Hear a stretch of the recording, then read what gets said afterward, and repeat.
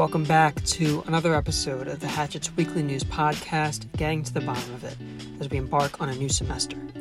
I'm Alec Rich. A lot has changed at GW since the coronavirus forced the community towards the virtual environment in March 2020.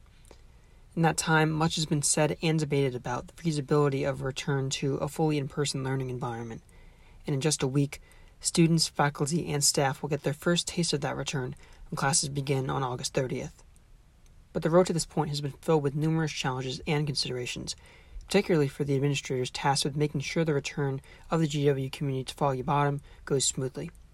In that spirit, here to recap what administrators have grappled with for the last 17 months leading up to this moment and what may lie ahead is Hatchet's administration editor, Isha Trivedi. All right, Isha, thanks so much for being here. Of course, thanks for having me.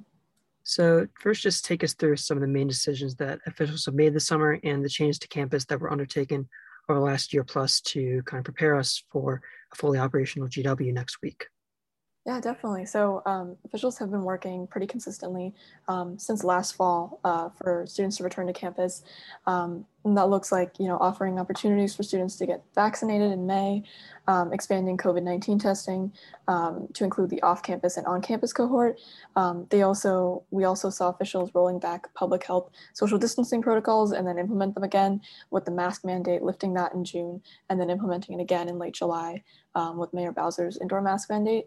And then we also saw officials upgrading the HVAC system and work to improve building air quality and limit any potential spread of the virus in indoor buildings. So even with all those changes, as far as mask mandates and the monthly COVID testing, is there still any level of concern from administrators about COVID this semester, and particularly with the Delta variant spreading, given that this is really the first true test for them of a fully in-person campus? Yeah, my sense is that, based on faculty senate meetings, officials are cautiously optimistic. There are protocols in place for breakthrough COVID-19 cases. They have protocols for unvaccinated people, like daily symptom screeners, weekly COVID tests. Officials seem to be consistently pushing students to get vaccinated if they're not already. And the number of students and faculty who are not compliant with the vaccine mandate right now is so small that officials are in contact with those individuals and they're working to get them compliant. They said at this month's faculty senate meeting that a lot of those who aren't compliant and don't have medical or religious exemptions have likely gotten the vaccine, but have either lost their vaccine card, don't have a net ID yet, and so they can't upload their documentation. They've told professors to expect some students needing to be out for 2 or more weeks at a time, just in the event of a breakthrough COVID case, quarantine purposes, things like that. And classrooms have new recording technology to allow professors to record class for students who have to miss class for those reasons. So they're working to make sure that everyone is prepared in the event that things do take a turn for the worse. Right. So as far as the breakthrough protocols, the protocol would just be to isolate those individuals? Yeah, and pretty much follow the same protocols that they've been following through the past year. Mm-hmm.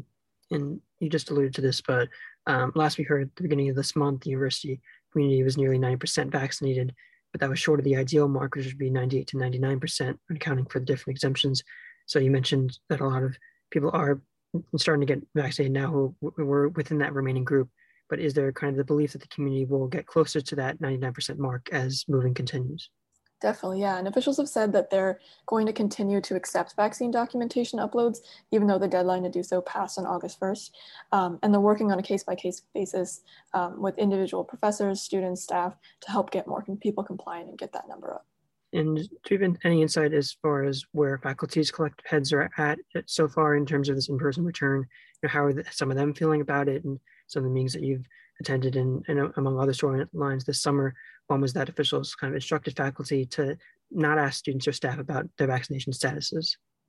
Definitely, yeah. One thing we were following last summer, kind of at the height of the pandemic, when we still thought the fall 2020 semester would be hybrid, was the number of professors who wanted to opt out of teaching in person because they were given that option then. Back then, almost 200 professors, so about 15% of the faculty, had requested to opt out. But the last we reported, we talked to professors in May, specifically vaccinated professors, said that they were excited to teach in person and they felt much safer doing so then than they did last year. My sense is that professors have been experiencing a lot of burnout, having to teach at home for the past year, teach with their families around, not getting to see their students. So they're really excited to come back. Great. Isha, thanks so much. Yeah, thanks for having me. Next up, I'll be speaking with the Hatchet senior news editor, Jared Wardwell. We further hashed out the student life dimension to this in-person return and looked at some of the other big headlines potentially coming your way this semester. All right, Jared, thanks so much for being here. Thanks so much for having me, Alec. So I'm going to be posing some similar questions to you that I asked Isha, but first, from kind of the student life angle, what have we heard from students as far as their feelings towards returning to campus after all they've had to contend with in the virtual environment for so many months? Yeah, so the overwhelming consensus from students has been this sense of excitement, I'd say, this sort of desperation to get back to, some sense of normalcy, finally dive into that quote unquote traditional college experience that people have been missing for so long during the pandemic, and missing from Foggy Bottom and just the areas of campus that are typically so packed. But along with excitement, comes a side of nervousness or anticipation as well, for pretty much the first time, I'd say, in recent university memory, not one but two classes will be kicking off their first year on a college campus. So the social dynamics will be much different. So many students, have never experienced or completely forgotten what it's like to walk down those packed sidewalks and Foggy Bottom, busy streets of DC, busy hallways of GW's, academic buildings, walking to class, finding your class, engaging in discussion. These are all, parts of the college academics that completely went out the window when the university transferred to online learning. So there could be some more nerves because of that. And then I'd say the final sort of takeaway that we've heard from students has been skepticism. The pandemic has sort of changed course over the summer. The Delta variant, consistently elevating the number of positive COVID-19 cases. Things are different. The university's mask mandate is back. And so students are wondering, if this reopening that's, drawn such great suspense from students will really, carry out for the remainder of the school year, or if things will start scaling back closer to what they were during the past academic year. So a lot of mix of emotions, and a lot of people just looking to see whether this, return to normal will be all it's, made out to be. And last, I just wanted to ask, looking ahead to the fall semester, but what stories do you think will be important to keep an eye on this semester, particularly with regards to things like the presidential search and student life with members of the community back on campus? Absolutely, yeah. So I think the presidential search will definitely be a major story to follow. Officials have yet to really establish any kind of a timeline on when they will establish a presidential search committee, which is typically composed of a variety of university community members, students, administrators, faculty, trustees. When they will select a search firm is also unknown. The search firm would, advise the search committee. It would help identify candidates. So you still don't really know, when candidates could be identified and when, the presidential search profile of, which candidates they're looking for is released.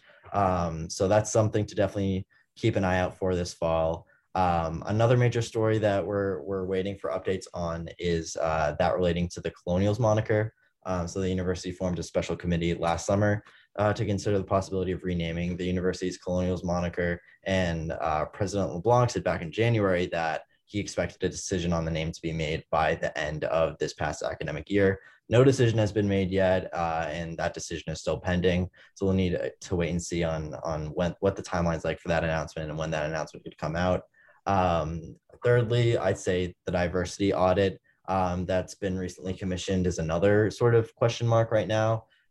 So this audit was the first of its kind commissioned by the university earlier this year.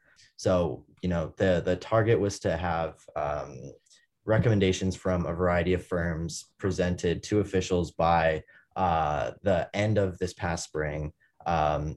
So Brian Blake, who is one of the top officials sort of overseeing that process, he ended up leaving his position this summer to become president of Georgia State University.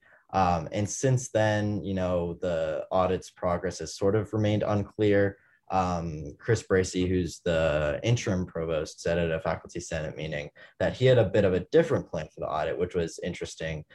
He mentioned that he requested and received a diversity effort review process, was how he put it, in which 2 audits instead of 1 would have their firms taken by the university and sort of combined to come up with a new plan for the reforms that they'd implement after.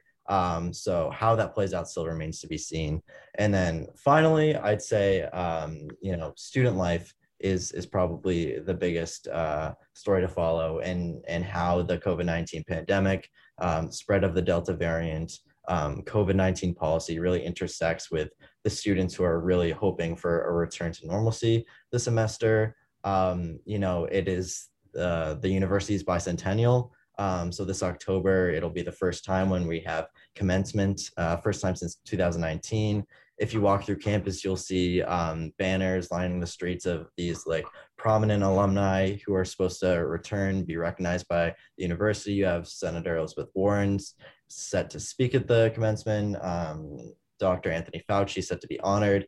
Whether or not this all actually happens could also be, a question mark depending on if the pandemic changes. So just, everything that the pandemic can alter is just another thing to see if plans stay where they are right now. Jared, thanks so much.